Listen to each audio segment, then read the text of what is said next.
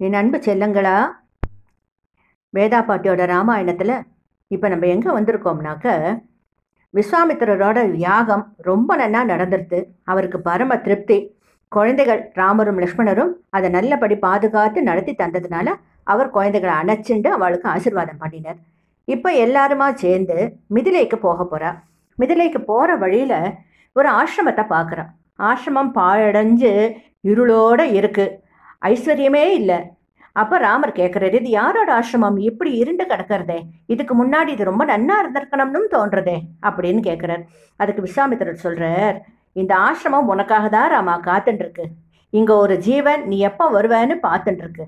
என்ன விஷயம்னா, கௌதமர்னு ஒரு முனிவர், மகா உத்தமர். அவர் தன் நிஷ்டைகளை நல்லபடி செஞ்சுட்டு இருக்கார். அவருக்கு ஒரு மனைவி அகலிகைன்னு பேர். அகலிகை ரொம்ப அழகானவள், கௌதமருக்கு ஏற்ற மனைவி. ரெண்டு பேரும் இங்கே சந்தோஷமாக இருக்கிறச்சே அகலிகையோட அழகை பார்த்து இந்திரன் ஒரு நாள் அவளை அடையணும்னு ஆசைப்பட்டான். அவன் என்ன பண்ணினான், கௌதமர் இல்லாத சமயமா வரணும்னு சொல்லிட்டு அவர் காலங்காத்தால எழுந்து குளிக்க போற சமயம் கௌதமர் மாதிரியே உருமாறி அகலிகையோட அந்த ஆசிரமத்துக்கு வந்தான். அவன் ஆசிரமத்துக்குள்ள நுழைஞ்சான்.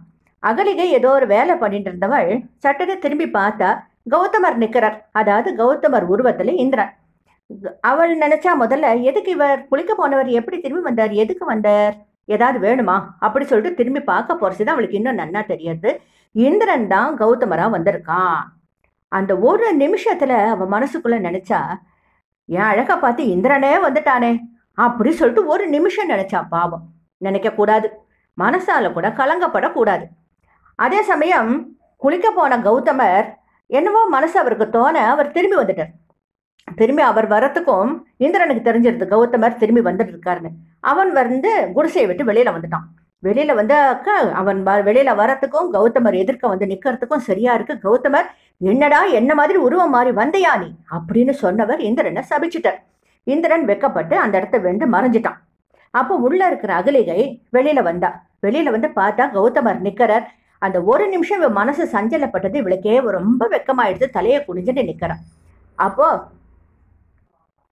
கௌதமர் அகலிகையை பார்த்தார்.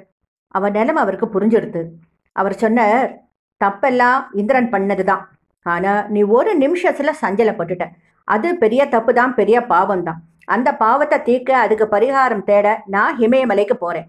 ஆனா நீ இங்க இப்படியே இருந்தேன்னா ஊர் உலகத்துல இருக்கிறவா அவ என்னத்தையோ நினைச்சிட்டா, எதையோ யோசிச்சுட்டா அப்படின்னு எல்லாம் சொல்லி உன்னை ரொம்ப மனசு வருத்தப்பட வைப்பா. அதனால நீ என்ன பண்ணு, இங்கேயே கல்லா இரு. நான் இமயமலைக்கு போய் தாவம் எல்லாம் பண்ணிட்டு வரேன். நீங்க நாராயணா நாராயணான்னு பெருமாள் பேரை சொல்லிட்டே இரு.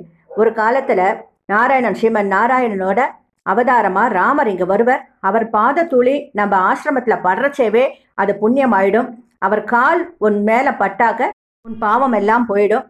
அந்த மாதிரி நீயும் புனிதம் ஆனோன்னு நானும் வருவேன். நம்ம ரெண்டு பேரும் சேர்ந்து அவளுக்கு அதிதி பூஜை செஞ்சு நம்ம சிரேஷ்டமா வாழலாம் அப்படின்னு சொல்லிட்டு கௌதமர் போயிட்டார். இப்போ அந்த இடத்துக்கு தான் நம்ம வந்திருக்கோம். ராமா, இந்த ஆசிரமத்துக்கு வா சொல்லிட்டு ஆசிரமத்துக்கு விஸ்வாமித்திரர் ராமரை கூட்டின்னு போறார். அவர் கால் பட்டோன்னையே கௌதமர் சொன்ன மாதிரி ஆசிரமம் புனிதமாயிடுது. அங்கே அப்படியே வெளிச்சம் வந்துடுது, இருட்டெல்லாம் போயிடுது, ரொம்ப சிரேஷ்டமாயிடுது.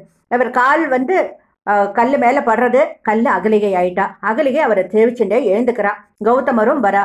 கௌதமரும் அகலிகையும் சேர்ந்து விஸ்வாமித்திரர், லக்ஷ்மணர், ராமர் எல்லாருக்கும் அதிதி பூஜை எல்லாம் செஞ்சு அவரை வழங்கி நிற்கிறச்சே விஸ்வாமித்திரர் சொல்லுவார், ராமா, உன் கைவண்ணம் அங்கே கண்டேன், உன் கால் வண்ணம் இங்கே கண்டேன்கிறார். அதாவது பெருமாள் தன் கையால தாரகாவனத்திலையும் சித்தாசிரமத்திலையும் அரக்கர்களை அழிச்சதை நான் பார்த்தேன், ரொம்ப அருமையா இருந்தது.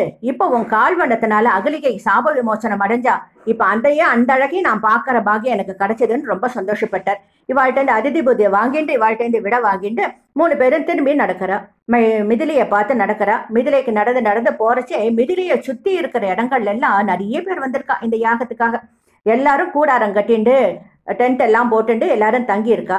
உடனே விஸ்வாமித்திரர் சொல்றார், ஒரு நல்ல இடம், தண்ணி எல்லாம் கிடைக்கிற இடமா பார்த்து ஒரு கூடாரம் கட்டுங்கோ, அந்த இடத்துல நம்ம தங்கிக்கலாம் அப்படின்னு விஸ்வாமித்திரர் சொன்னே ராமரும் லக்ஷ்மணரும் ஒரு அழகான இடம் பார்த்து அந்த இடத்துல கூடாரத்தை கட்டுறா. கூடாரம் கட்டி அவ அங்க தங்கர் சேவை விஸ்வாமித்திரர் வந்திருக்காருன்னு தெரிஞ்ச உடனே ஜனகர் தன்னோட மந்திரி பரிவாரங்களோட வரவேற்கிறதுக்கு வந்துடுறார். வந்து ஜனகரும் விஸ்வாமித்திரர்கிட்ட கேட்கிறார், நல்லபடியே உங்க யாகம் எல்லாம் கழிஞ்சுதா, எல்லாரும் நன்னா இருக்கலான்னு கேட்கிறார். என் யாகம் ரொம்ப நன்னா நடந்தது. இந்த 2 குழந்தைகள் தான் அந்த காரியத்தை நடத்தி வச்சா. அசுரர்கள் எல்லாம் அழிச்சு என் யாகத்தை இவா தான் காப்பாத்தினா அப்படின்னு விஸ்வாமித்திரர் சொல்றார். அதுக்கு ஜனக அப்பதான் பாக்குறார். ராமரையும் லட்சுமணரையும் பார்த்தா தேவர்கள் மாதிரி அப்படியே ஜொலிச்சுன்னு இருக்கா அவ 2 பேரும். யார் இவான்னு கேட்கிறார். இவா வந்து தசரத மகாராஜாவோட பிள்ளைகள். இவாளால தான் என் யாகம் காப்பாற்றப்பட்டது. இவன் ராமன், இவன் லட்சுமணன் சொல்லிட்டு அவருக்கு காமிச்சு கொடுக்குறார். உடனே ஜனகர் சொல்றார், நான் ஒரு பெரிய யாகம் பண்ணிட்டு இருக்கேன். அது ஒரு 12 நாள் யாகம். அந்த யாகத்துல ஒரு பெரிய சிவதனுசு இருக்கு.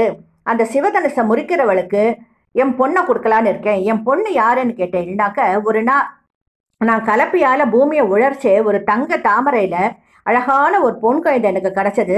அவளுக்கு மண்ணில் கிடைச்சதுனால அவளுக்கு சீதைன்னு பேரிச்சு வளர்ந்துட்டு வந்துருக்கேன். அவள் ரொம்ப அழகானவள், ரொம்ப கெட்டிக்காரி, புத்திசாலி, எல்லா விதத்திலையும் சிரேஷ்டமானவள்.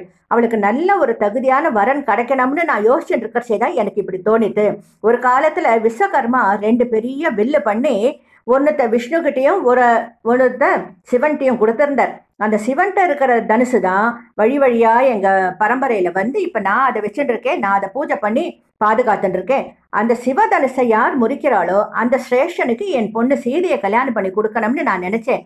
அவளோட அழகுக்கும் அவ கீர்த்திக்கும் அதுதான் சரின்னு தோணித்து. இப்ப அந்த சிவதனுசு காத்துட்டு இருக்கு.